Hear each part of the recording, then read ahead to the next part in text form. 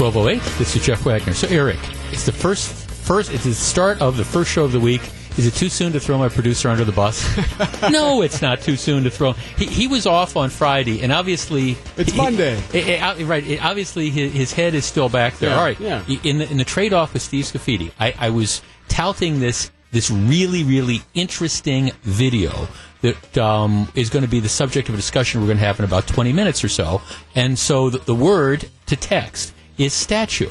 So I'm looking at all these different people that are texting statue. And normally when I see this, there's something that goes back to people, namely the link that we're going to send. And I'm not seeing that link. So I say to Gru, I said, are you sure? Now, you told me that you had this set up. Are you sure you had this set up? Because it doesn't appear to be working. And then, I didn't set it up as statue. I set it up as sculpture. All right, well, okay, statue is the word. So if you text me the word statue, STATUE, to 414-799-1620, which is the AccuNet Mortgage talk and text line, you will see this. It's actually kind of a cute video as well. There's a larger issue here, but anybody who's ever been a small child or has small children can probably relate to this. But it's going to be the subject of an interesting conversation. The word is statue, STATUE, 414-799-1620, and I will send you a link to the video. I'll explain the video later on, so you can still participate even without seeing it.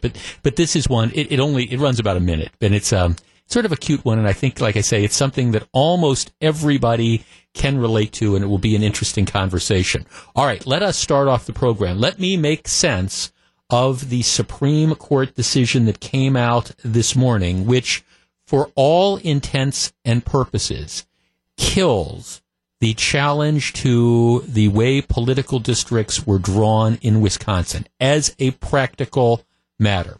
Let's kind of back up, and there's two concepts that go on here, and I've read the entire decision, so you don't have to.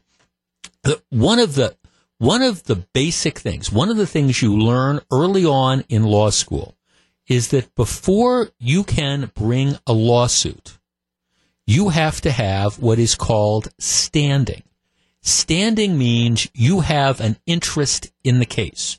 For example, if my producer Gru is driving through an intersection on the way home from work today, and somebody runs through the red light and hits and damages his car and hurts him, I can't sue the person that drove through the red light. Why? Because I don't have an interest in that. I mean, I'm not a party to it. I wasn't directly affected. Gru, well, he clearly has what's known as standing. He was affected by this. So you need standing. You need to be affected directly by something. All right, so keep that in mind as I kind of review the basics of this lawsuit. In Wisconsin, there are 99 separate assembly districts. So there's 99 state representatives.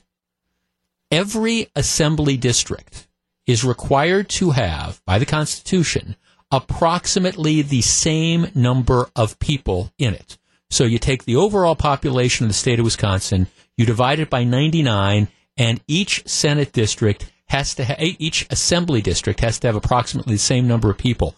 And it's all based on the census. So after the 2010 census, it was determined that every Wisconsin assembly district has to have about 57,500 people, approximately.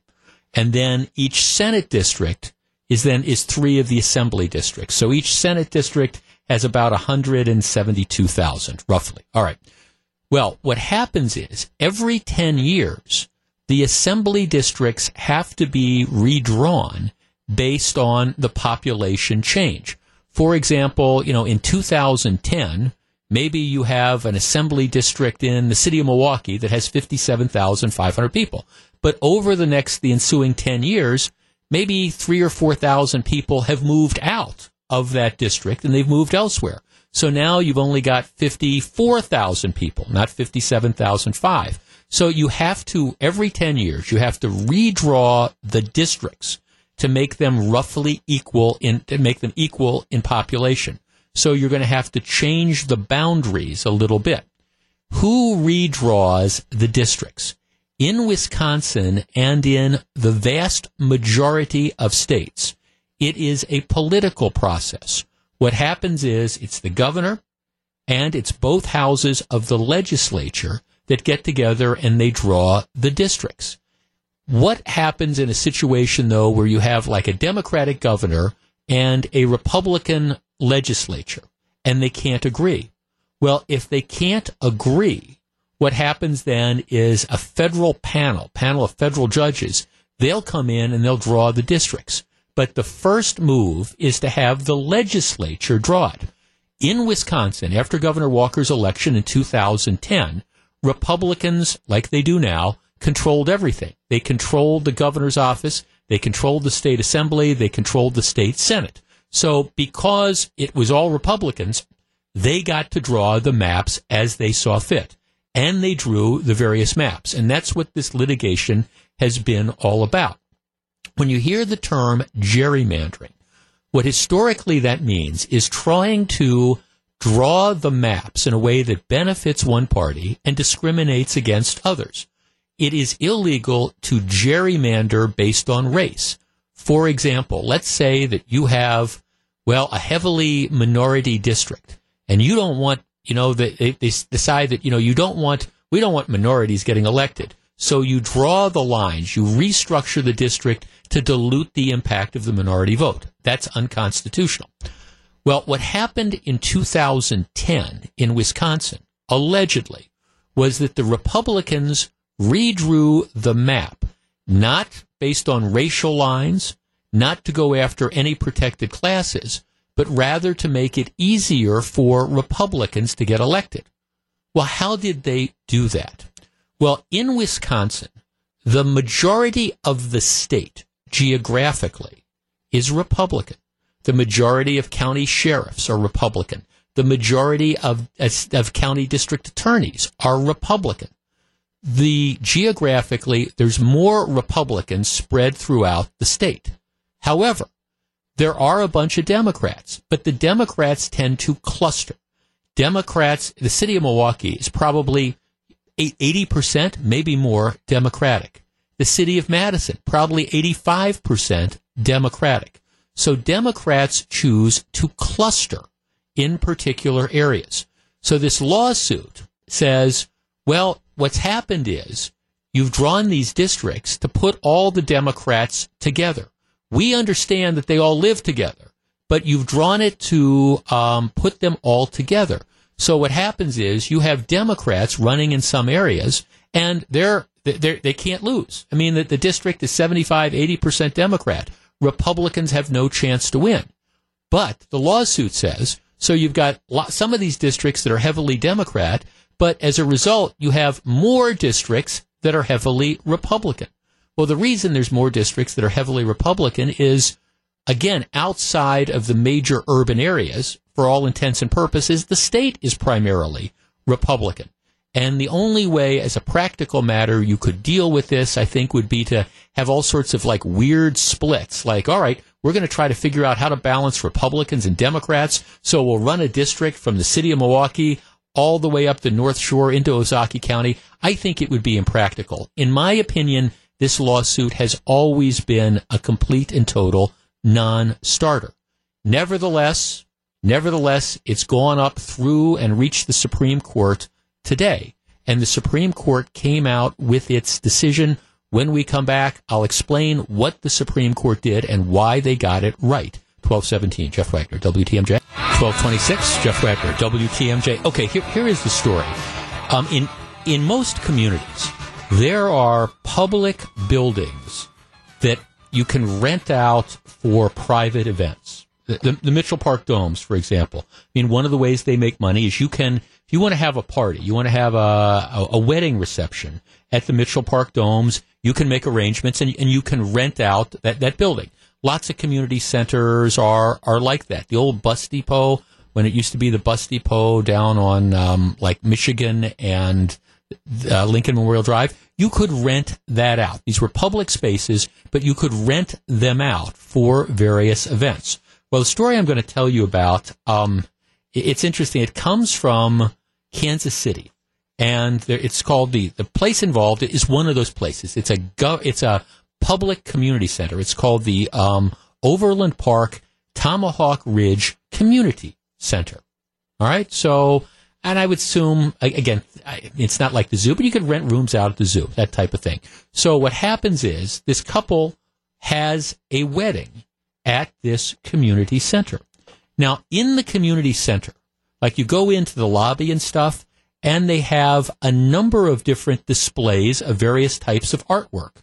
You know, you kind of like walk into it's not just a blank room. You walk in, there's a reception area, and then it spins off, and there's different rooms. But there's different pieces of artwork, and there's some paintings, and there's some sculptures, and there's some smaller things that are under glass. All right, so that's the story. So what happens is this couple goes and they attend the wedding reception with the bride and groom, and they bring a couple kids. They've got like a 5 and a 6-year-old kid.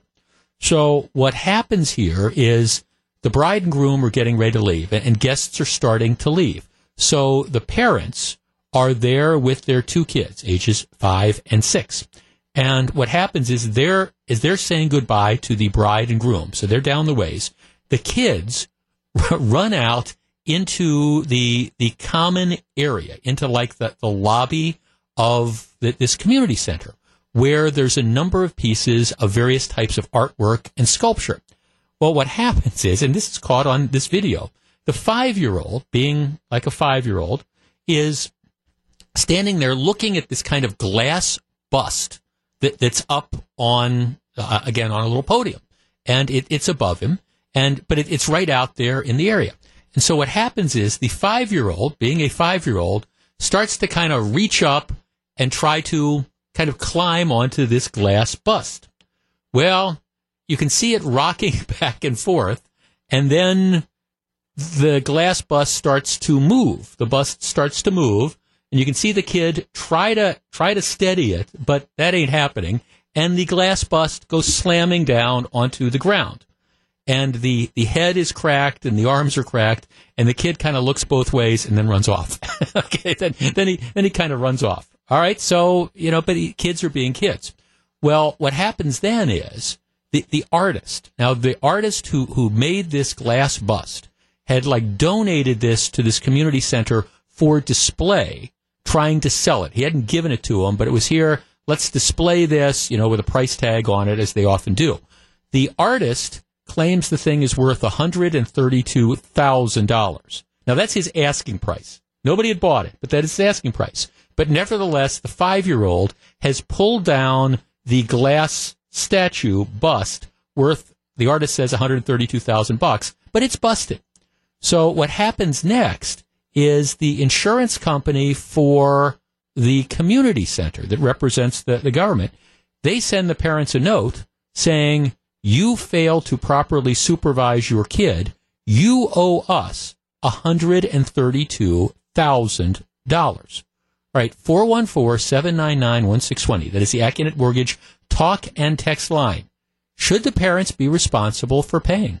Do they, in fact, yes, it's true that their 5-year-old ran down the hall and kind of grabbed onto the statue that was out where anybody could have touched it. There weren't guards around it. It wasn't cordoned off by like ropes or anything. The 5-year-old kind of grabbed at it. The thing fell off. All right. Should the parents have to pay $132,000? If you want to see the video, 414-799-1620, text me the word statue. We're going to talk about this in just a minute. All right. Are the parents on the hook? Should the parents have to pay? 1236, Jeff Wagner, WTMJ. I'll tell you where I come down on this in just a moment, but I want us to think this through. Bottom line is, parents take their kids to this wedding reception that is in a public building. Think like the Mitchell Park Domes. In the public building, there's various pieces of artwork that local artists have donated because they want to display their stuff. So kids are there, 4 kids are there, they're all young. Mom and dad are there. Everybody's getting ready to leave. Parents are saying goodbye. The kids are out ahead of them. They go into one of these common areas, and there's this glass bust that's been donated by an artist, and one of the kids comes up to it. It's not cordoned off. It's just out there, and one of the kids goes up, and he tries to kind of touch it or hug it or whatever, and knocks the thing off. It doesn't appear to me he intended to do it, but he touches it. He's 5 years old. He doesn't know, I think, that you're not supposed to touch these things. He does. The thing falls and breaks. The sculptor claims that this thing is worth $132,000, and now the city is trying to collect that amount of money from the parents. should they have to pay, and under what conditions? 414-799-1620. Let's start with Carl in Kenosha. Carl on WTMJ. Hello. Hello, thank you for taking my call. What do you think? I think no, because first of all, it was donated, and if it did have a for sale sign on it, I should have been kept at home if it was worth that much money. And you made a great point. It was not cordoned off or properly enclosed where no one can touch it, not even Jesus. You know what I mean? I mean, seriously, if it's worth that much money. So, no, do not. Well, what about the idea, though, that you're not supposed to, I mean, obviously most of us know that you're not supposed to go up and touch that kind of artwork. Does the fact that the kid was allowed to do that, does that make any difference? Well, you said something too. How old is this kid? 5. Okay. He's not like he's 12 or 14. He's 5 years old. He doesn't know. He sees something shiny, and I see something shiny. Right. So, no, but you're not big. Okay, thanks for the call. 414-799-1620. Again, I'll tell you where I come down in just a minute. But, okay, imagine if that's your kid. And, I mean, I think that's why this is kind of an instantly relatable story. You're at the domes. You're at whatever, and they've got displays and stuff that are in one of the common areas. You're watching your kid. You've got him under supervision, but, you know, he's ahead of you. You're a little bit behind, and the kid sees this attractive thing, touches the bust, the thing falls over. You know, should you be on the hook for that? 414-799-1620. And again, I don't think the child intended to knock it over. I think we can just assume he just didn't know. He just kind of goes, he sees this pretty thing, he goes to grab it, and he causes it to fall. George in Illinois. George, you're on WTMJ. Good afternoon. Good afternoon. Thanks for taking my call. Yes, sir. Do you think the parents should have to pay? It's a sticky wicket. It is. I'm a dog breeder, and they're fairly large dogs. They're Briards. And if I'm at the park and I take my dog off the leash and he runs out and gnaws on somebody else's dog or, God forbid, bites somebody, who's responsible? The dog doesn't know it's better. Well, you're going to be, as the dog owner, you're going to be responsible if your dog bites somebody, for example. Sure. Right. So who's responsible when their child, at a function like that, is left to wander, parents aren't paying enough attention or sidetracked with something, and it happens. Personally, I'm responsible for my dog. They're responsible for their kids. Do you think it's fair to equate children and dogs? A 5-year-old has the intelligence of my dogs. I have five-year-old dogs. Okay. And they're trained. I say stop, whoa. They stop, turn around, and look at me. Why? I don't know. Yeah. Because I don't have kids, it's really hard to say what's controlling your kids. Okay. All right. No, thanks for the call. 414-799-1620. I guess I'm having trouble with I'm having trouble equating dogs with children. And I guess, to me, one of the ways I look at this is, were the parents negligent? Now, keep in mind, they're not suing the 5-year-old. They're suing the parents. They're essentially saying, you didn't exercise proper supervision and you didn't watch your kid to allow this type of thing to happen. Because they're not suing the 5-year-old. They're suing the parents. And I think the theory is going to be, you were negligent. You had an obligation to watch your kid. Now, viewed in that light, all right, again, imagine this. You're there with your children. And actually, I think I might have said 2. They actually had 4 small children.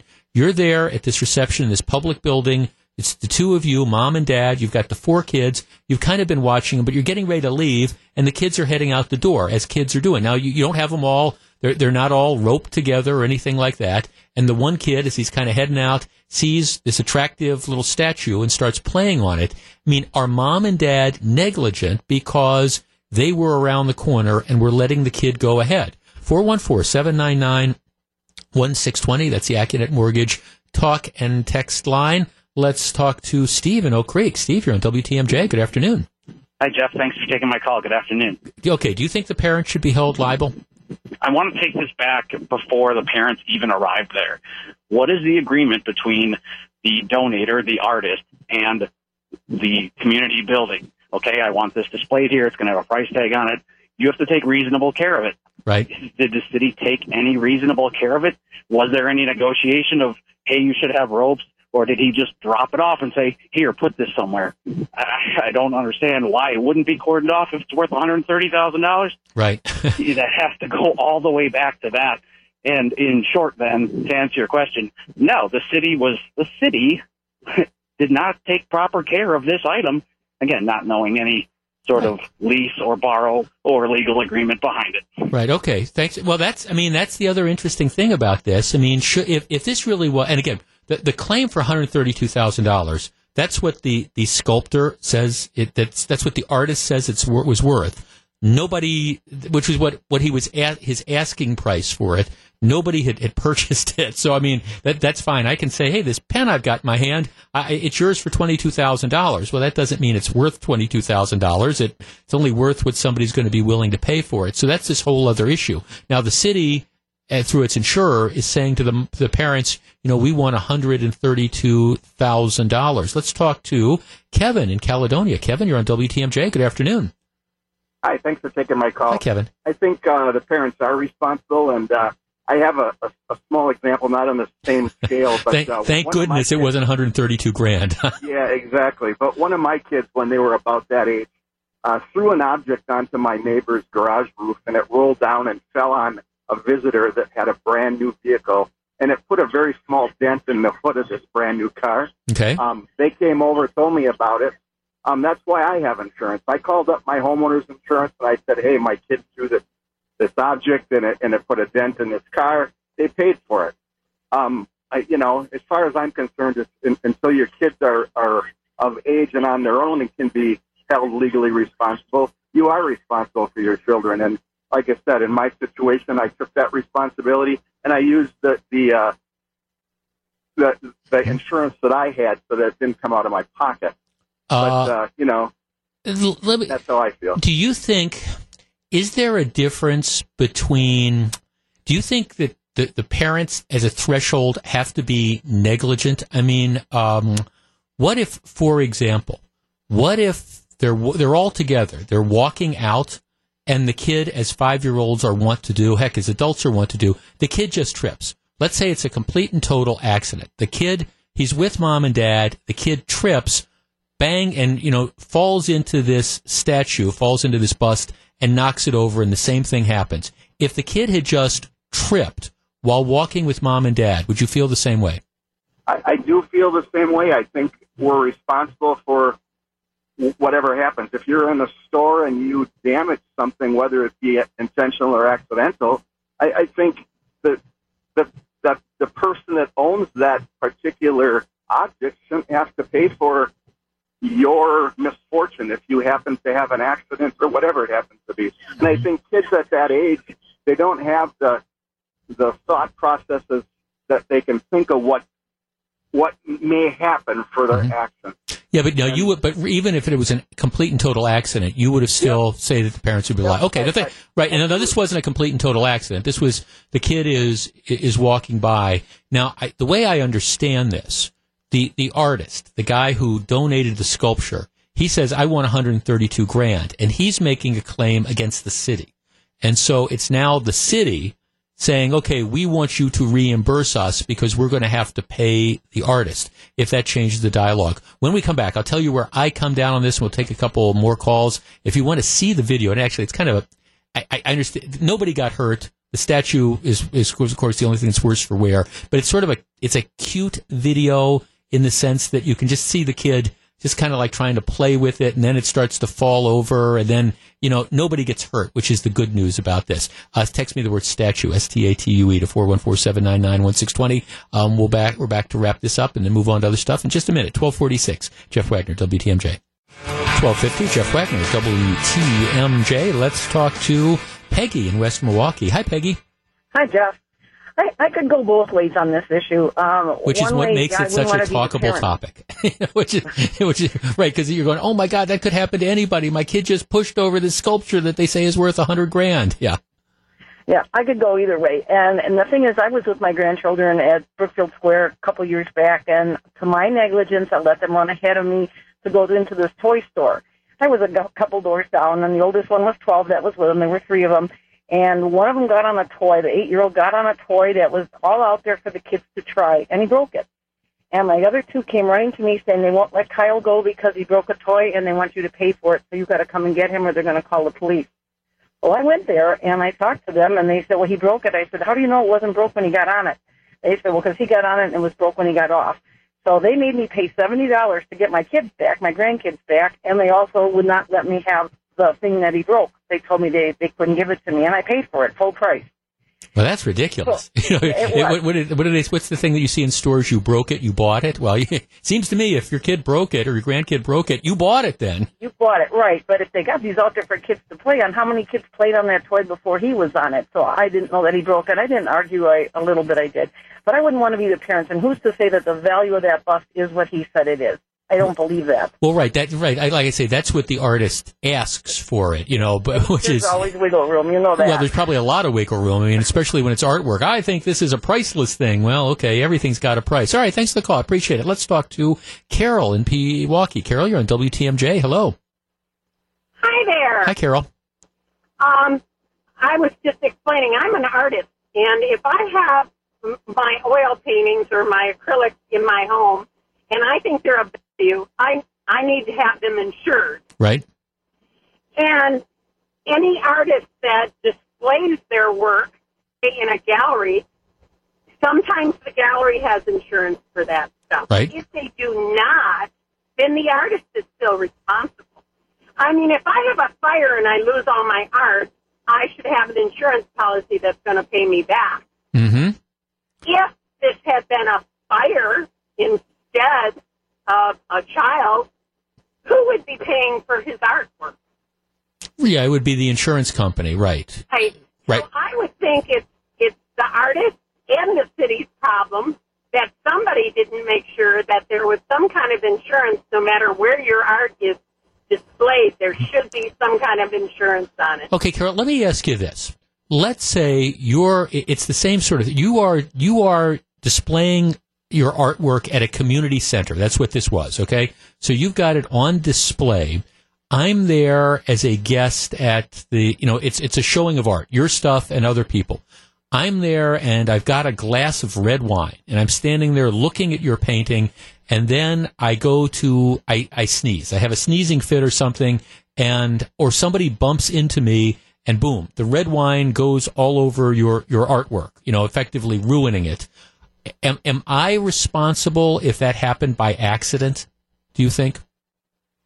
No, Okay. Because I do believe all artists or people that are displaying their artwork, one of the two should have insurance, no matter where that art is, in case anything happens. It could be a number of things that could happen. Doesn't have to be a small child. Doesn't have to be a glass of wine. Somebody could have knocked over a candle and a fire took all of the artwork. Right. Now, my understanding, again, from the insurance perspective, my understanding is the community, this Overland Park, they've got insurance. And so the artist says to them, okay, my bust has been damaged. I want $132,000.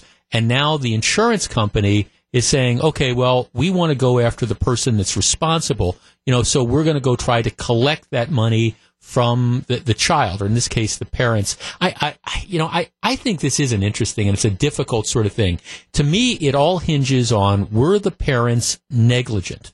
Did they fail to properly supervise the child? And I guess just based on what I'm seeing, I don't know, just letting your kid run ahead to me is necessarily a failure to properly supervise. I think it's not like they were just letting the children run wild. They were on the way out. The kids just ran ahead beforehand. And I do think from the perspective of the community, if this was really a valuable piece, really worth $132,000 or whatever, I do think it should have been cordoned off in some way. I'm skeptical about going after the kids and about the kids' parents. And what I wonder is, if the kid ended up getting hurt, okay, then who's responsible for this? Seems to me there's a lot of blame to go around, but it seems to me the community center has a lot to blame itself. Just saying. 12:55, Jeff Wagner, WTMJ. Just a couple minutes. It's a really interesting story.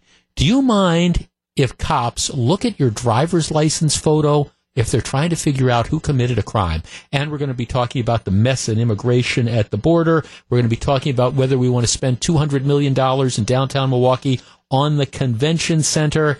And The Racine SWAT team likes to shoot dogs. Now there's a lawsuit about it. Stick around. It's 12:56. This is Jeff Wagner, WTMJ. It's 109. This is Jeff Wagner. So, Eric, every once in a while there's stories and you read them and you say, glad that's not me. All right? You see that from time to time? Oh, all right, here's one from the world of radio. And I think we can both say we're glad it's not us. WGOW-FM Chattanooga morning host Jeff Stiles wounded, charged in road raid incident. Chattanooga morning drive host Jeff Stiles, is from Talkers Magazine, has been charged with aggravated assault and vandalism after a Friday afternoon road rage incident that left him with a gunshot wound in his arm. WRCB-TV Chattanooga reports that Stiles, morning drive co-host on Cumulus Media's News Talk WGOW-FM Chattanooga, and fellow motorist Nicholas Bullington were involved in a road rage incident late Friday afternoon that ended after Stiles, that would be the radio guy, allegedly attacked Bullington's car with a military-grade Tomahawk. Whatever a military-grade Tomahawk might be. All right. And Bullington responded by shooting Stiles in the arm with a handgun. Stiles was treated at a local hospital and arrested the following day. The TV report includes a statement from Stiles' lawyer alleging that Bullington was the aggressor and Stiles was the victim. Stiles hosts the morning press with co-host Jim Reynolds and program news director Kevin West. Do you know was he on the air this morning? What do you want to bet? This would be kind of our message to our bosses. As frustrating as he might get with us from time to time, at least it's not, gee, guess what Eric Bilstead, or guess what Gene Miller was up to on Friday afternoon, pulled out his military-grade Tomahawk on the freeway and started attacking somebody. No, I don't see Gene doing that. No, I just don't. Right. No, maybe like an empty beer can or something, but not a military-grade Tomahawk. No. So that's one of those things that, how did you spend your weekend? Well, I was in the jail, I was in the lockup. No, not going to happen. 799-1620. How did you spend your jail time? No. All right, let's get serious for a moment here. When you go to get your driver's license, as a condition of getting your driver's license, they take your photo. Now, Gru, you might not know this, but this is before your time. But there was a period of time in Wisconsin, like when I got my driver's license when I was 16, where there weren't pictures on the driver's licenses. The driver's licenses weren't these laminated things. They were just like these little sort of paper cards, and they didn't have your picture on them. And I've told this story before, but back then the drinking age was 18, and if you wanted to prove that you were 18 to drink, you couldn't have your driver's license because it didn't have your picture on it. You had to go and buy a separate ID. And for reasons I can't exactly explain, I still carry my ID. And my only defense is we all looked like that back when I was 8. Why I thought the long hair and the leisure suit was a good idea, I don't know, but I still have that. But regardless, nowadays, in all 50 states, if you're going to get a driver's license, you have to get a picture of yourself. Also, if you get a passport, you have to get a passport photo taken. All right. So in Wisconsin and in all the other states, those driver's license pictures, the one that's on your driver's license, they are uploaded into a computer data bank somewhere. State of Wisconsin has all our pictures there. Well, one of the trends in law enforcement is now there have been developments in computer technology so they can use what they call facial recognition technology. It is possible nowadays for law enforcement to take a photo. Let's say, you turn on the TV news at 10 o'clock and it seems like on an almost nightly basis, there's a picture of somebody who's robbing a 7-Eleven or robbing some store. And, they always have the note, does anybody know this man or this woman? That they've got that picture.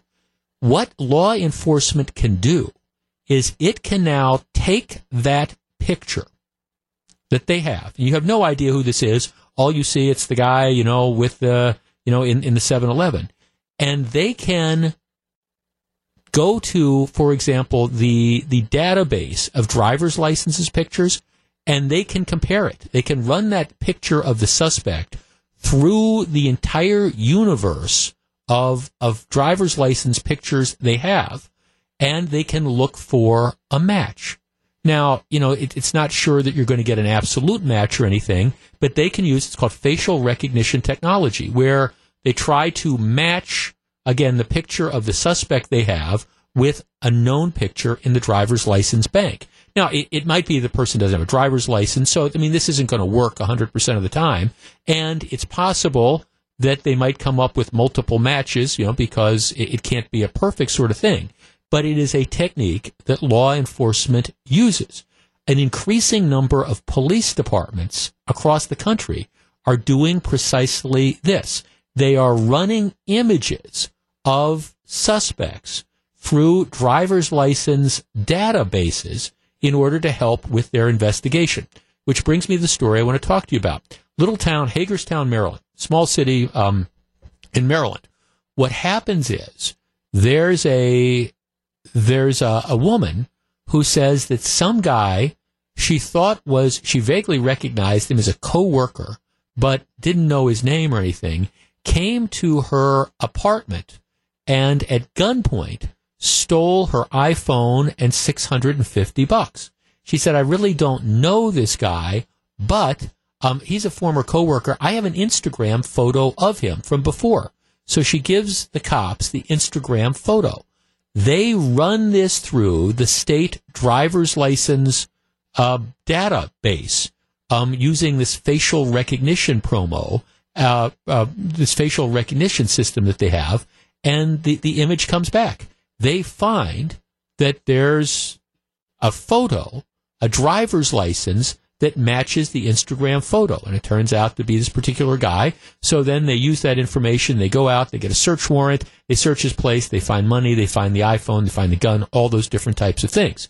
This has created a controversy in this small community, but it's also a controversy that's occurring in other communities around the country, as the defendants say, wait a second, and some privacy advocates say, wait a second, you shouldn't be able to use this technology for law enforcement purposes. It's unfair and unreasonable. The argument would be, look, you agree to allow your photo to be taken for the driver's license. You don't have any choice. You want to get the driver's license, you have to have the photo taken. You are not agreeing to have your image be put in some database that now the government is going to be looking at every time they're looking for a suspect in a crime. All right, 414-799-1620. That's the Acunet Mortgage talk and text line. Is this Big Brother going too far? Do you object to law enforcement? You've got the photograph. This is the guy that robbed the 7-Eleven. You don't know who it is. Do you object to them running that photo through the state driver's license data bank, looking to see if maybe you get a photographic match? Now, again, I know this isn't going to be a perfect sort of thing, and you're probably never going to be able to convict somebody just on that match, but it would give you, theoretically, it gives the cops a clue as to who it is that they're looking for. Do you think police should be able to do that, or is that an invasion of your privacy? 414-799-1620. That's the Acunet Mortgage talk and text line. We discuss next. If you're on the line, please hold on. My take, I got no problem with it at all. And the truth of the matter is, if it helps get criminals off the street, I don't think you have a right to privacy in your photo. And if law enforcement can match it, I say more power to them. But what do you think? 414-799-1620. Do you feel violated? Is it an invasion of your privacy that the government might be running your picture, my picture, through and comparing it with pictures of people who are committing crimes? Does that bother you? We discuss next. It's 118. This is Jeff Wagner, WTMJ. It's 121. Jeff Wagner, WTMJ. Was Donald Trump's election a fluke, or did it represent a fundamental shift in the electorate that will have repercussions for Republicans and Democrats for years to come? Gene Miller has the latest, 7:51 tomorrow on Wisconsin's Morning News. Be sure to tune in. Okay, 414-799-1620. Here's one of the things that happens now. When you go get your driver's license, they take your photograph. And your photograph goes into some giant data bank that's out there. More and more law enforcement all across the country are using computer technology to match those driver's license photos with photos of suspects who they don't know who they are, but who have committed a crime. You see that grainy photo of the guy that's robbing the 7-Eleven, and the police are saying, does anybody know who it is? Well, one of the techniques law enforcement is using is taking that picture and running it through all these computer data banks of like driver's licenses, looking to see if they get a match. If they get a match, well, then they're kind of off to the races. They know who to kind of hone in on. All right, some privacy advocates say, no, you should not be able to do this just because you give the government permission to take your photo for a driver's license doesn't mean you're giving law enforcement permission to search this database to see if maybe you're the guy that committed a crime. 414-799-1620. Let's start with Joe in Appleton. Joe, you're first. Hello. Hello. Hi, Joe. What do you think? Yeah, I've got zero issues with this. I'd venture to say that they probably use the same or a similar database. Say if they have your license plate. Where do they go to check that information and then find out who you are? Or your address. Right. They're using a similar database. They're just utilizing technology to their advantage to catch a crook. If you don't like it, don't commit a crime. Well, I think that's the way to look at it. For example, I think historically, law enforcement, let's say, would use high school yearbooks. Let's say you've got a story and somebody comes in and says, God, it's one of the kids at the local high school who came over and stuck a gun in my face and took all the money in the cash register. And would it be unreasonable for law enforcement to go grab, for example, a high school yearbook and say, okay, here, let's look through the last couple years of the high school yearbook, see if you see the kid's photo. This is just that same premise, carried admittedly one step further because you're using the computer and you're looking at hundreds of thousands of different photos, but it's the same basic principle, it seems to me. I agree. I think it's kind of ironic, too, that it's likely the same people that complain that we had to make sure everybody had a valid ID and a driver's license to be able to vote. Right, exactly. Thanks for calling. Now, if you're worried, now here's the bottom line. If you're worried that your picture, if you're planning to commit crimes, and you're worried that, my picture on my driver's license might link me to the crime, well, okay, you always have another choice, which is don't get a driver's license. Or, of course, the most obvious answer is don't go commit crimes. But if, again, you're worried that I'm planning to knock off a 7-Eleven and, I've got my driver's license on file and the camera might get my picture, sorry, I'm not going to be too terribly sympathetic to you. But, again, that's just me. Charlie in Fond du Lac. Charlie, you're on WTMJ. Hello. Yeah, I mean, the previous guy stole my thunder a little bit, but yeah, I mean, I'm 100% with all you guys. If you don't do a crime, don't worry about it. Don't worry about nothing. Yeah? Well, right, exactly. I mean, and thanks for calling. And this isn't. Your face. This isn't like somebody is coming into your house and rooting through your drawers looking for evidence. I mean, this is your face, and I don't think you have a right to privacy for that. But it's a public document. I mean, it is the driver's license. The matter is public. And I think that when you decide that you're going to get the driver's license, you give, what I'm going to describe and what a couple people in the text line are describing is implied consent. You say, okay, this is government, this is what I look like. And I think it would be ridiculous to say you can use that if you're stopped for a traffic stop to determine whether you're that person. You make that inquiry when you show that the guy's going to look at it to see if you're old enough to drink, kind of compare the face to, the person who gives him the card. But to say we're not going to use computer technology to try to catch bad guys, again, I don't have a problem with this. And if it catches bad guys, God bless them. Mike in Van Dyne. Mike, you're on WTMJ. Hello. Yes. Hi, Mike. Good afternoon. Yes, sir. I concur. I think that the police should have the right to use any tool that can take a person who commits a felony off the street. Mm-hmm. It's just ridiculous not to think that they can't do that. Mm-hmm. Well, I'm not, Mike, thanks. I'm not willing to go that far. You say any tool. Well, you do have, there are constitutional protections, right, the search and seizure and things like that in the Fourth Amendment. So I'm not prepared to say any tool, but this is a situation where your driver's license photo is a matter of public record. It is used by the government in all sorts of different ways. Your passport photo would be the same thing. And, once the government has it for that purpose, to say that law enforcement can't use it, I think is the height of absurdity. I would be shocked if any courts start to stop this. And I will tell you something. I started exploring this story. Real interestingly, New York State, of all places, has been very, very aggressive in using this type of technology, and it's amazing the number of convictions that they are getting using this technology. Now, in this particular case, this case I was talking about out of Maryland, it was an armed robbery. New York State is being aggressive in using this for identity theft.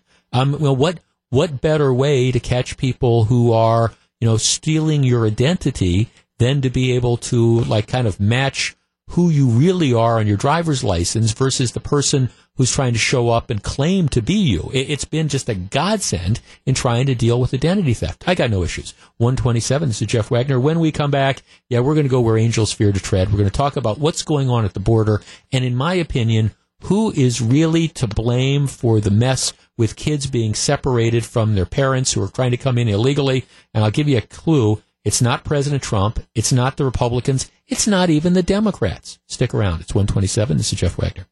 What if there was a way to turn back time?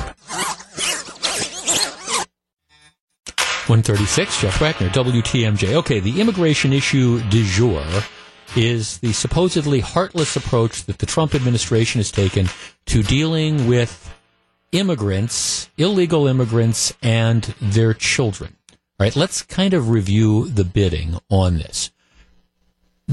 Our southern border is an absolute and total mess. Let's just start off with that. You have people coming across illegally in droves. Right? The policy has been for the longest time that if you have people who come into this country illegally, and it's a family, it's a husband and a wife, and it's kids, what they do is they don't take you into custody permanently. You'll be arrested, you'll be taken to a facility, and then you will be released pending a hearing, right? The problem with that is a good portion of the people who are released pending a hearing never show up. They just disappear into, this country, never to be seen again, or ultimately, apprehended 5, 6, 7 years later. They just don't show up. Well, what President Trump is trying to do is discourage that. So he has said, okay, here's the way we're going to handle this. If you come into this country illegally with your children, you are going to be detained. We're not just going to do this catch and release thing of turning you loose. But at the same time, we're not going to keep your children in custody. We're not going to lock them up. The law stops us from doing that. So the result is they take the children, they separate them from the adults, and the children are housed in some sort of temporary detention facility. And that's what's leading to all this controversy and angst. Oh, they're splitting up these families. And some people are saying, well, it's President Trump to blame. This is so incredibly heartless. And the numbers are, what I have here, the most recent numbers, and this is the latest anti-Trump thing du jour from the New York Times, separated at the border from their parents in 6 weeks, 1,995 children. Right? And the argument, oh, this is heartless, you're breaking up these families, and they find these various people who've come into the country illegally who are going, they took my kids away. Well, they separated the families, it's true. They haven't locked up the kids. The kids are being housed separately while the parents are, their cases are in fact being processed. And the folks that are trying for asylum, saying that they're coming from, somewhere in Central America, maybe they'll be allowed to stay and they'll be reunited. The people who will be ordered deported, well, they'll be reunited. But while this is going on, the parents are separated from the kids. The problem, of course, being that since you can't lock up the children with the parents, the only other option we've had, again, is this catch and release thing. You turn the parents loose with the kids, and they disappear into the ether of this country. So President Trump is being blamed for this, and you've got the Republicans who don't like the visuals of, kids being separated from their parents, and I certainly don't like that either. But let me take an approach which maybe is unduly simplistic. I don't think this is President Trump's fault. I don't think it's the Democrats' fault. I don't think it's the Republicans' fault. Who is to blame for this? Well, it's the people that are making the decision to illegally come across the border and bring their children with them. None of this stuff happens if the people don't decide to come across the border illegally. If they wait on the other side of the border and apply for asylum status, this doesn't happen. If they go through other channels to be allowed to be legally admitted, none of this happens. The only reason this becomes an issue is because you have people who make the conscious decision to come across the border illegally. And I think what's happened over the years is I think that there's a lot of people who figured out how to game the system.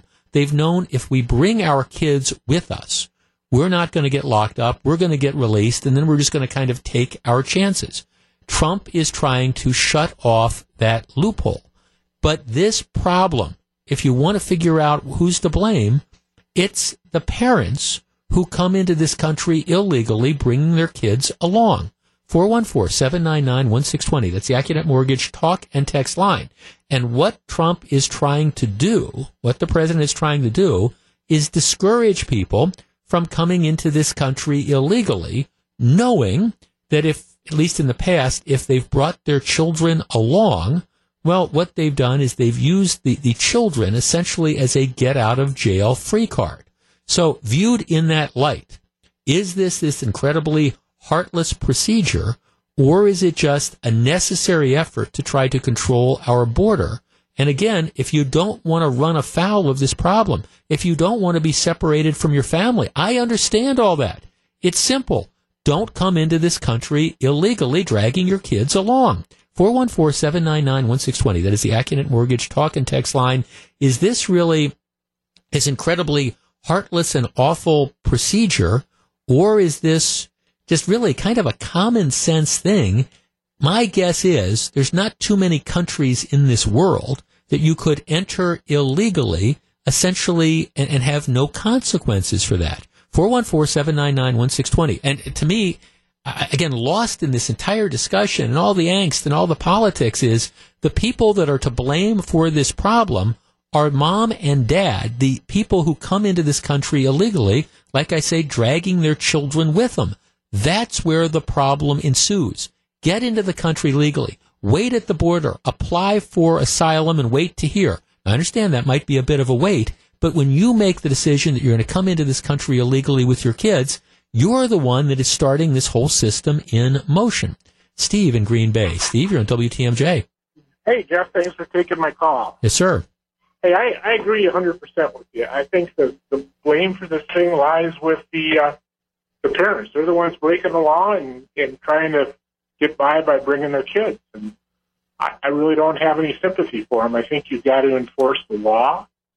And I really think that, the Democrats have to come to the table on this thing. This resist movement is just getting crazy. Well, right. And you're right. They're looking for the issue du jour. Oh, you've got 2,000 kids that are separated from their parents and they're in this tent city. That's an awful situation. I get it. But it's not our government that's caused that problem. It's the people who have just decided we don't care about, what America's laws are. We're going to come into this country and we're going to expect to stay. Well, no country's going to allow you to do that. They're just not. You look at Angela Merkel, what she's going through now for the last policy they had on immigration. Won't they have 1 million people show up over those years? Right. Yeah, and she's probably going to get booted out of her job sooner rather than later because of that. Yeah. No, thanks for calling. I mean, I get that. That's it. Okay, here's a text. Finally, something I agree with Trump on. The USA is not responsible for the children of people who've come into this country illegally. Well, we end up being responsible to an extent because the parents have brought them with us. But you really got two choices in this regard. One is that if you either let people come into this country illegally, and if they've got kids, you don't lock them up. You just essentially turn them loose to go wherever they go, and maybe they'll show up again for their hearings, or maybe they won't. Or you say, no, we're not letting you pass go. We're not letting you come into this country. And that means, yes, for at least a temporary period of time, we've got to separate you from your children. But just know that's not going to happen if you don't come in illegally in the first place. 414-799-1620. We continue the conversation next. If you're on the line, please hold on. It's 145. Jeff Wagner, WTMJ. 148, Jeff Wagner, WTMJ. Bill in Oconomowoc. Hi, Bill. Thanks for waiting. Hi, Jeff. This topic you have today is really troubling. As a Christian, humanitarian needs come first. Politics is fine, and you guys can all argue this and that in politics, but what's going on now is definitely something that is totally against this country. The very people that complain about this, they themselves, I guarantee, either benefit or personally hired migrant workers.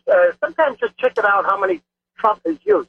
Now, he's used these people, and now he doesn't know how to deal with them, so he does this. And here's the point. We can differ in different policies, but when it comes to the inhumane treatment of families and children because of political gain or political point of view, we have failed as a whole society, as a country. Okay, Bill, so let's break this down. So do you think that we should have open borders? So if anybody who wants to come into this country should be allowed to do so? Jeff, let's be reasonable. No, let's start. Ask my question. I'm going to answer the question. Yes, with control. Yes, with control, and you know how to do it, and I know how to do it. No, what's the control? Tell me. So you think anybody who wants to come into this country should be allowed to come into the country? You're telling me you can't comprehend how to process that? Yeah, I can't. I don't understand. I can't understand, Bill. I can't understand how anybody with an IQ above plant life would think that we should have open borders. I can't understand how anybody with the IQ of plant life thinks the treatment, inhumane treatment of women and children is great for political gain. Well, but it's not. Okay, Bill, but we're not engaging here. I mean, here's the problem, Bill. No civilized country has open borders. I mean, that's just the reality. And you say, well, anybody could do it with controls. Well, you either have open borders or you don't. I have nothing against legal immigration, but the obvious point is legal immigration. There has to be a system. There has to be some regulation. You cannot just have, and like I say, I don't know that there's a country in the world that just allows anybody to come into the country without any sort of questions being asked and without any restraints. I don't know there's a country in the world that allows that, and I certainly don't think the United States should be one. Now, if we want to have a debate about should we make it easier for people to come into this country, or the 11 million people who are in the country as dreamers, should we figure out who are in this country illegally? Should we figure out a way that to give them green cards or something? I'm open to that. But it's this idea that, no, anybody who wants to just pour into this country should be allowed to do it. That's nuts. There's no other country in the world that does that, I don't believe, so I don't know why the U.S. would be. Now let's go to your point about the inhumane treatment. Nobody is arguing that there should be inhumane treatment. But the reality is, if I make a decision that I am going to enter this country illegally, knowing that I'm not allowed to be here, and bring my children along as the idea that, hey, this is going to be my get out of jail card free. Well, if you're simply going to allow people who bring their children with them to, again, disappear into the ether in this country, you're never going to be able to control the borders. And now you seem to think that the idea of separating the children in and of itself is just inhumane. Oh, that's not a desirable sort of policy, but you can't let the parents go. You can't lock up the children. So what are you going to do? I think what they're trying to say is let's let the word go out. Don't come into this country illegally, period. That's where this all kind of boils down to. And this idea that it's a political football or whatever. No, I think it's just a fundamental question of securing a country's borders. And like I say, you can't do this in Canada. You can't do this in any European country, just kind of walk in and expect that you're going to be able to stay. 414-799-1620. Let's talk to Walt in Appleton. Walt, you're on WTMJ. Hello. Hi, Walt. Yes, I think that this whole thing is just blown out of perspective by the Democrats. I think it's a very logical thing for this country to do, and it was amazing. I'm watching TV this morning, and I'm watching the Today Show, and you get one side of the story. Then you watch the Fox channel, and you get a very logical explanation of what's going on. So if people want to say that this is some political bent, it's a political bent on the part of the Democrats. Oh, right. I think there's been this idea that here we have an opportunity now. We can we can show how cruel and heartless and what's the word inhumane this is. Well, again, just don't come into the country. Apply for asylum. apply for some sort of legal residency. Stay in Mexico for a while you try to work that out, and then there's not going to be an issue. It's only if you enter illegally. And I guarantee you, the flip side, thanks for call, Walt, the flip side would be if we were keeping the families together but locking them all up, detaining them all, you would have the same sort of claims. This is a problem that is created solely because of individuals making the decision that they want to enter the country illegally. Now, if you want to argue anything other than that, you are essentially a believer. You want to say, okay, we should just have open borders. We should have no restrictions. Anybody can come into this country anytime.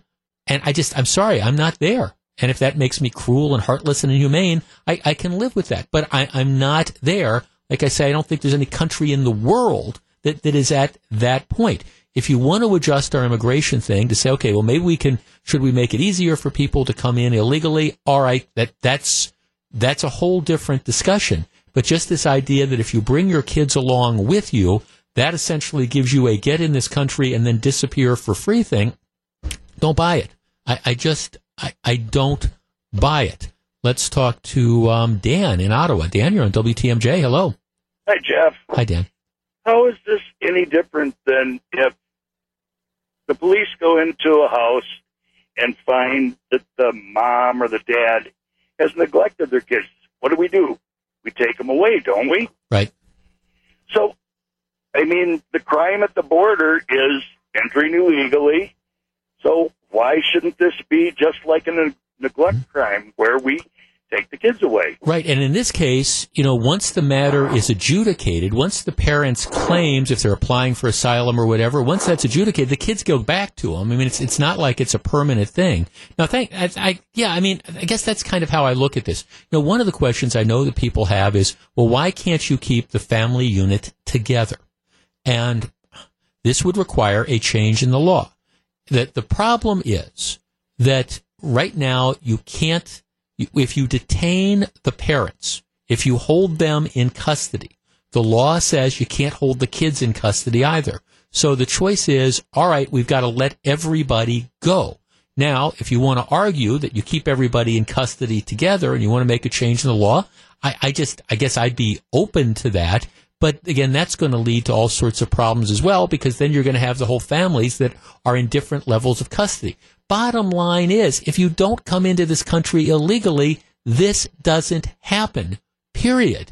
And I guess that's what's so frustrating to me is that gets lost in this whole discussion. If you do things the right way, then there's not an issue. So why don't you do things the right way? 157, Jeff Wagner, WTMJ.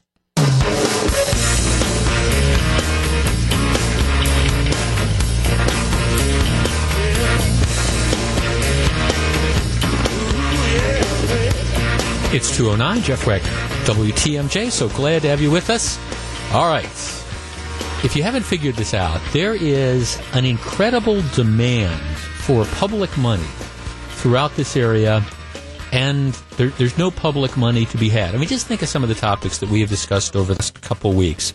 You have the former county supervisor who is now pushing to extend the Miller Park sales tax beyond its sunset date and take that money, that 0.5% sales tax in Milwaukee County, and use it to support our parks. Now, that is a complete and total non-starter, as we talked about. Matter of fact, after we did that conversation, I heard from a number of people in the stadium board who echoed a point that I made, which is not only is it, forget bad policy, it just can't happen. The Miller Park board was created for the purpose of, again, paying for Miller Park. And you would need the legislature to come in and to do something completely different. It wouldn't really involve the Miller Park tax. Theoretically, you could let Miller Park sunset and then create a new tax for the park. But you've got that demand. You have, as we've talked about, this demand. Some people want to rebuild the Mitchell Park domes. And the estimates for that are, I don't know, depending on who you listen to, $50, $60, $70, $80 million to rebuild the domes. And even if you're a huge fan of the domes, my question is, okay, well, explain to me where that money's going to come from. Well, maybe we can do this or that or the other. Well, okay, all right. But then you have the fact that the safety building in Milwaukee County, where they hold the criminal trials, that's that's a fire trap. I don't know if OSHA's been through there anytime recently, but if they do, they're going to have problems. Essentially, they've got these estimates to say that the safety building essentially needs to be completely rebuilt. And that's going to be something that's going to be tens of millions of dollars, $100 million, whatever that number is. And people don't know where that money is going to come from. So you have all these different demands that are out there for improvements. And we're not even just, and this is beyond just even talking about how do you maintain roadways and do things like that. You've got all these different significant, and you could argue legitimate sort of things. People who love the domes, hey, I can't see taking down the dome. Sure, it's worth $70 million. People who, look at the safety building, yeah, however much that's going to cost, we've got to spend it. You need this. But there's a limit on how much you can take. And if you're going to start talking about tax increases, you really have to start measuring, where are our priorities? Which brings me to the downtown Milwaukee Convention Center. Now, arguably, when we built the convention center 20 plus years ago, you can argue that it was built too small at the time.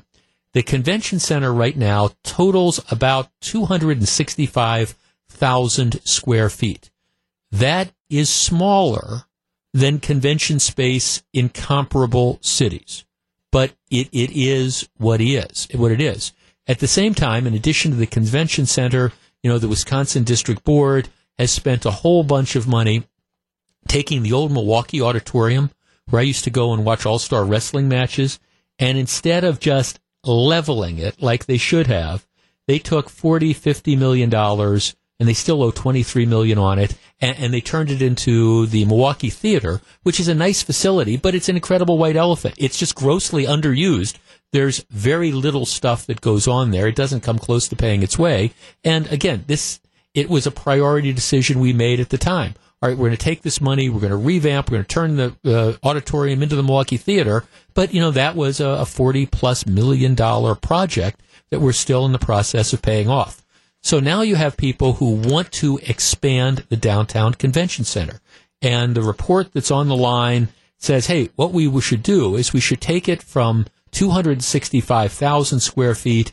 We should have a dramatic expansion, somewhere between, let's raise it about another 160,000 square feet. Let's take it to 422,000, 440,000. I mean, a dramatic increase. And the argument is, well, if we do this, this is going to give us a chance to compete for some bigger type of conventions. All right, which is a good thing.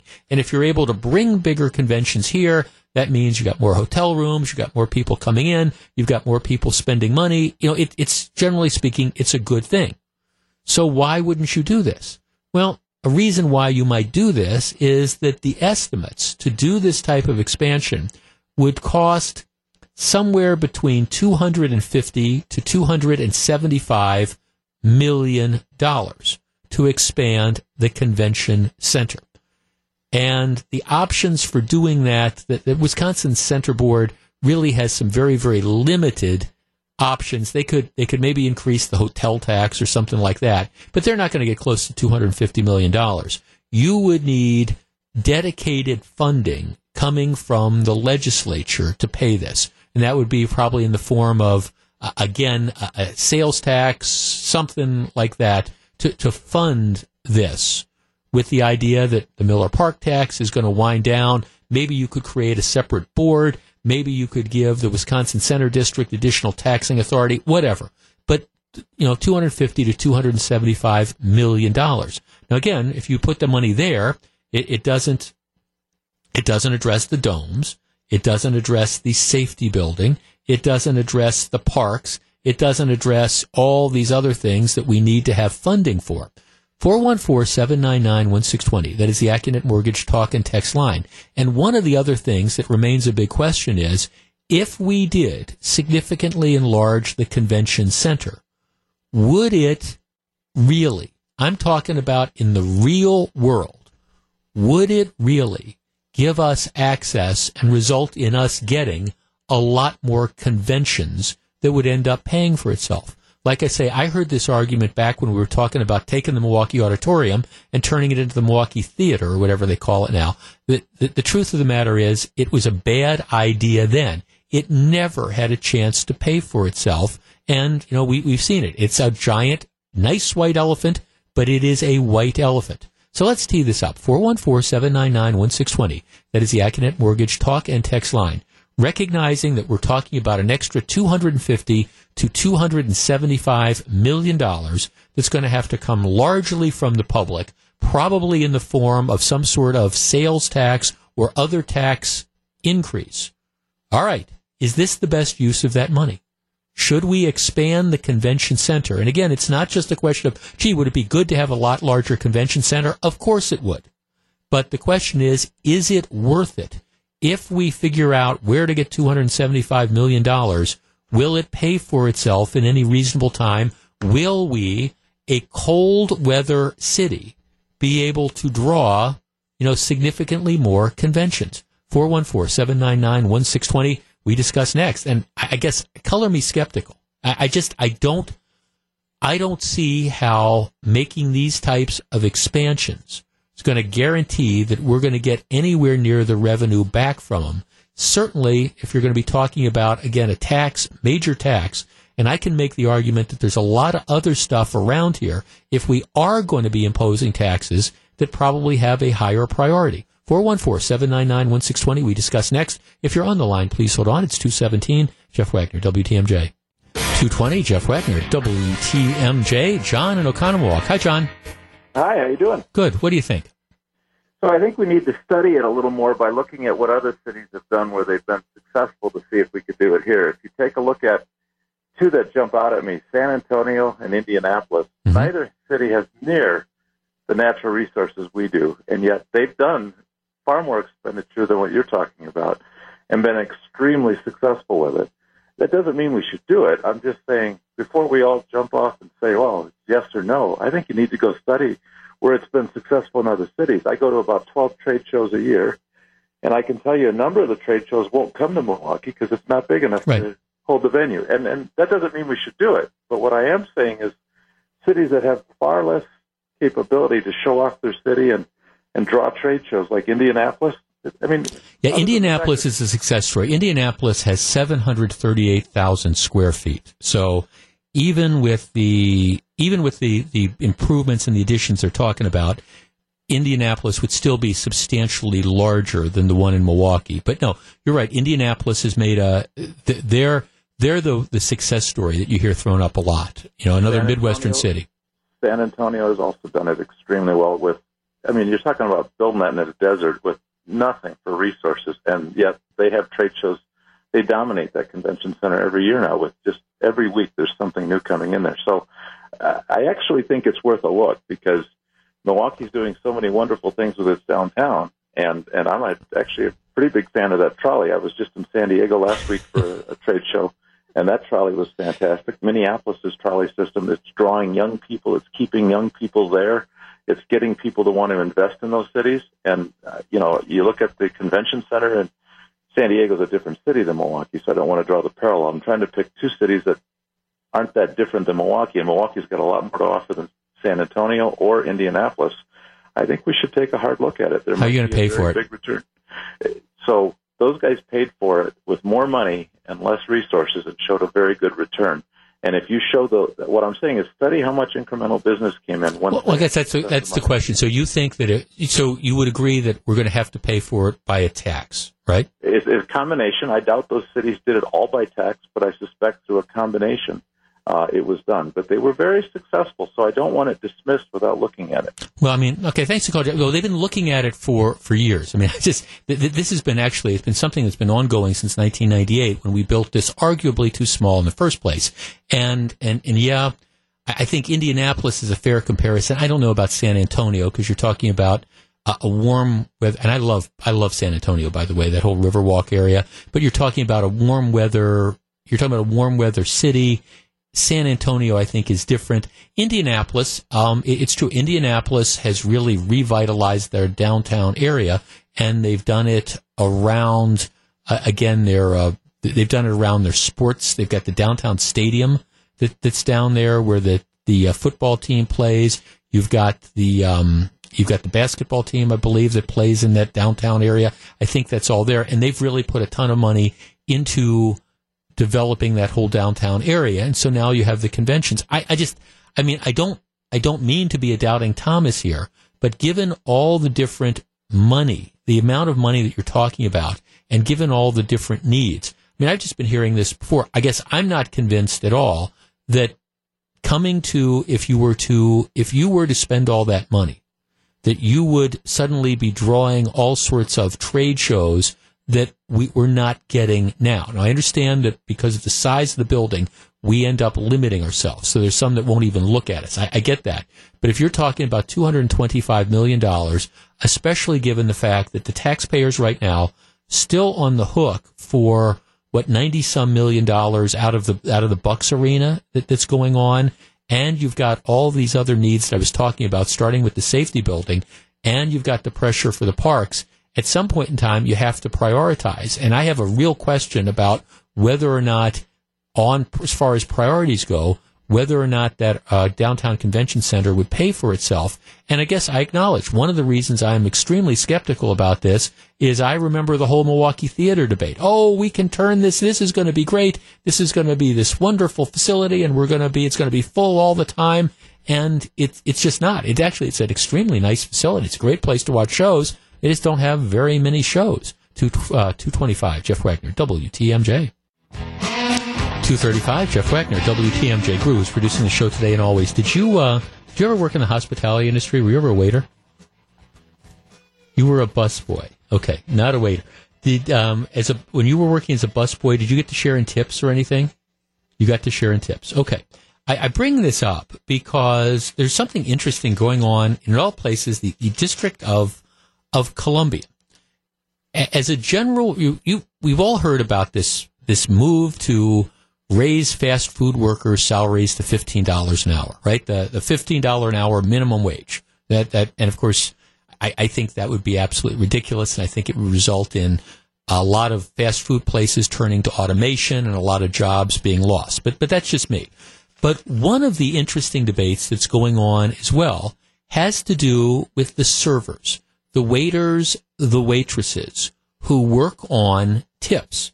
Now, right now, for example, in the District of Columbia, there's already legislation which raises the minimum, this would be D.C., $15 an hour minimum wage by 2020. Workers like bartenders and waiters or waitresses who work on tips are exempted from that right now. There is a much lower minimum wage that's put for them because the idea is, if you're going to get the tips, you have that as a supplement for your income.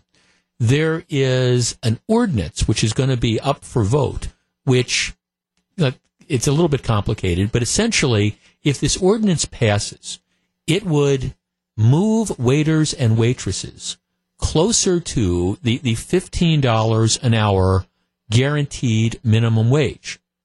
But the effect would be it would probably reduce their tips a lot because the whole premise is the restaurants would say, okay, while we don't necessarily have a no tipping policy, what you need to understand is, we're paying these salaries to the waiters and waitresses.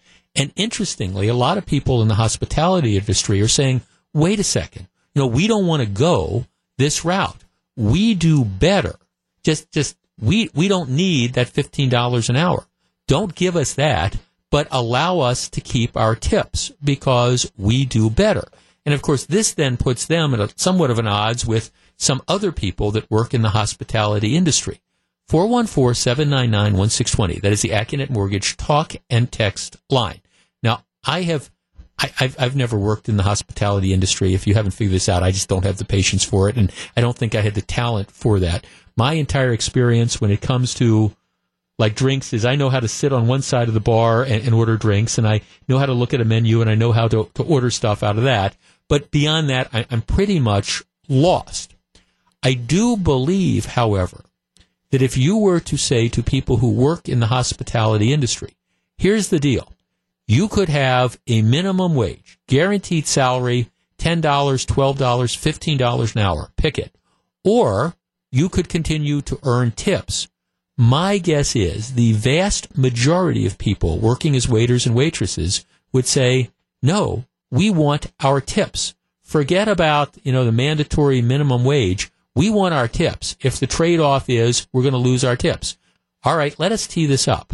Would you rather, again, for those of you who've worked in the hospitality industry, waiters, waitresses, etc., would you rather just be on a salary? You get your wage, $15 an hour, whatever that is, or would you rather have the ability to work on tips? Small minimum wage, but you're going to get your tips.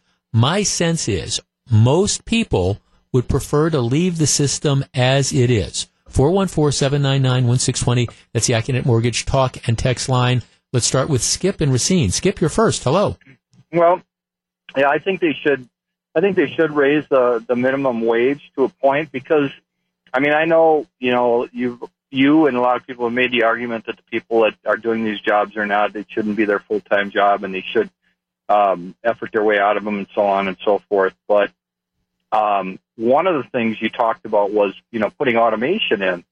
And if they raise the wages, they'll have to put automation in. Well, how about if they put automation in and now that person doesn't have to work 70 hours a week and you can actually pay them a living wage? Well, or you end up laying them off. But Skip, I don't want to talk about minimum wage right now. I want to talk about tips versus a higher salary. Do you think most people in the hospitality industry, if the trade-off was we're going to give you $15 an hour, but you don't get your tips anymore, would you think most people would take that, or do you think they'd want to keep being tipped? I think that most people would take that. Okay, thanks for the call. 414-799-1620. All right, I don't think he's right, but I haven't worked in the industry. And of course, we're talking about, right now, we're not talking about the fast food places. We're talking about, all the places where you've got the waiters or waitresses who make a living based on their tips together with a small minimum wage. Would you rather have the tips, or would you trade it for a higher minimum wage? 414-799-1620. Let's talk to Mike in Sussex. Mike, you're on WTMJ. Hello. Hi, how you doing? Good. What do you think? Well, I am not in the hospitality industry. I don't earn tips as part of my wage. First of all, I think that most of those folks would prefer to receive tips. But I, as a patron of bars and restaurants and other places that offer services that go along with gratuities, I would prefer them to have it simply because I think I'm going to get better service when their work is merit-based. Mm-hmm. Well, and that's from the perspective of you as the patron, and of course from the perspective of the server, it gives them an incentive to try to make you happy because, they're going to get that extra dough theoretically. Oh, that's exactly right. And so we both end up benefiting from that. That's my perspective. Thanks for the call. I appreciate it. 414-799-1620. Okay, we continue the conversation. And the reason I bring this up is like I say, there's a new ordinance that's going to be voted on in D.C. next week, which would take a step towards eliminating tipping by increasing the guaranteed minimum wage for servers. And the effect would be that people would be inclined to tip a lot less. My sense is, for people in the hospitality industry, they'd much rather keep it the way that is, because I think most people think they do better by, granted, it's going to vary on night to night and maybe customer to customer, and you're going to have the jerk that comes along and stiffs you or whatever. But big picture, I think most people would rather keep the system as it is. But that's what we're discussing. If you're on the line, please hold on. 243, Jeff Wagner, WTMJ. 246, Jeff Wagner, WTM. This is kind of an interesting conversation. In the District of Columbia, by 2020, so the next 2+ years, the minimum wage is going to be $15 an hour. So the fast food workers in D.C., they're going to get at least $15 an hour. There is an exception to that for tipped workers, essentially bartenders, waiters, and waitresses. Their minimum wage is dramatically lower because, again, they make their tips. And there's a movement afoot right now. There's going to be an ordinance which is considering raising the minimum wage that's paid to tipped workers. But the flip side of that's going to be, well, they're not going to get anywhere near as much in tips. And interestingly, some of the big labor unions that represent the hospitality industry, they're pushing for the higher wage.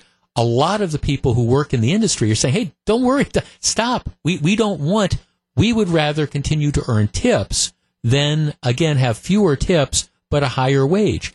Intuitively, that's where I think most people are who work in the industry. 414-799-1620. Michelle in Hales Corners. Hi, Michelle. Hi. How are you? I'm well, thank you. Would you rather have more money in your paycheck, at least as a salary, or be able to keep your tips? Keep my tips, definitely. I've been a server for 35 years. Okay. And I can make $300 in a shift. I would definitely keep my tips. Do you think most of your colleagues would feel the same way? I do. I agree, for sure. Yeah, and I guess maybe it depends a little bit on the type of place you work, but I got to believe that any moderately busy restaurant, ranging from a diner to fine dining, that, people, and again, moderately busy, and maybe not every night, but I guess most nights, most decent servers probably would make a lot more than they make if they were, again, getting $12 or $15 an hour. Absolutely, I agree, 100%. Do you think it also leads to inspiring, not necessarily you, but other people? Do you think it inspires people to give better service because, again, you're kind of, you're sort of on stage and you know that you are going to be getting tipped? Absolutely. I go out of my way, above and beyond, for all of my customers, and it really shows in the gratuity that I receive. I definitely, center stage, great service, better tips. Right. No, thanks for calling. And that's kind of the incentive. It's why I think certain types of people are drawn to the hospitality industry. And you recognize that, hey, I'm kind of on stage, and if I provide that great service, I'm going to get the good tips. I'm not sure that I'd be great at that. Alex in Port Washington. Hi, Alex. You're on WTMJ.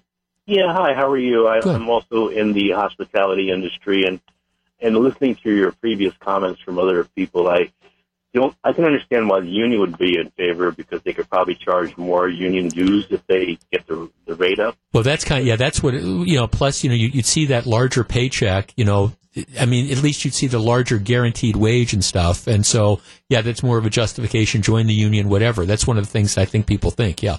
The only servers that would be in favor of this are ones that are probably not very good, because if I was getting paid $12 an hour, regardless of the quality of the service, would I really care if the guy's soup got cold? Not really. Mm-hmm. So you had to wait an extra 5 minutes for your meal. Not my problem, buddy. I don't have a cigarette, and I don't smoke even. You know what I mean? So, and the reality is that any good person in the hospitality industry would rather stick with the tips, and from the customer's point of view, the quality of the service will go down, because if you ever travel to Europe, there's no tipping allowed. They feed you whenever they feel like it, Right. Well, it's definitely a different environment. No, thanks for the call. It is, and that's it. Yeah, if you do go to Europe, many of the countries, not all of them, but many of the countries, the gratuity is included in the bill that you get. And, maybe if you give them a little bit on top, if it's outstanding service, but, the idea, if you want to be viewed as the kind of quintessential clueless American tourist, sit at a bistro in France and leave a 15 or 20% tip. It's just not done. Let's talk to, is it Leno in Delafield?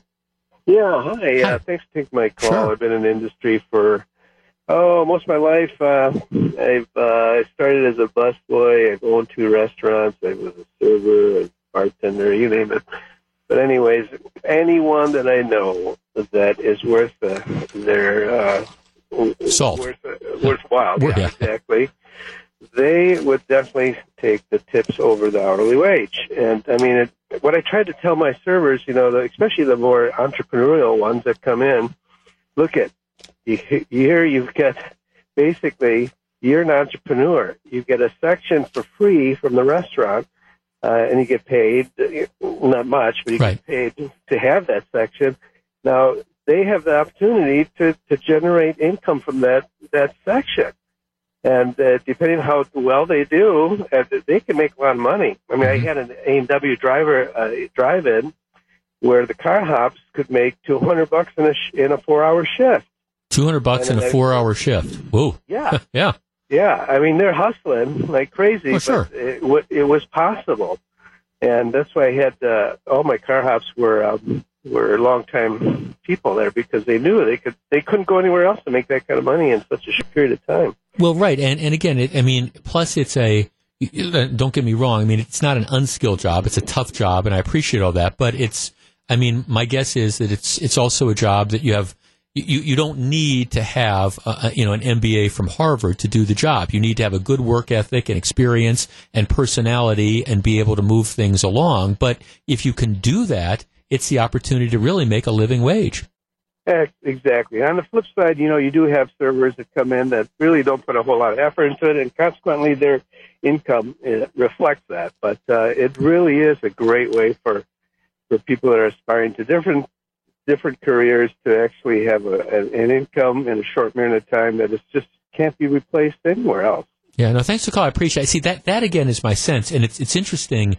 Like I say, this ordinance in D.C., and this is why I brought it up, because this is the flip side of let's raise the minimum wage for everybody to $15 an hour.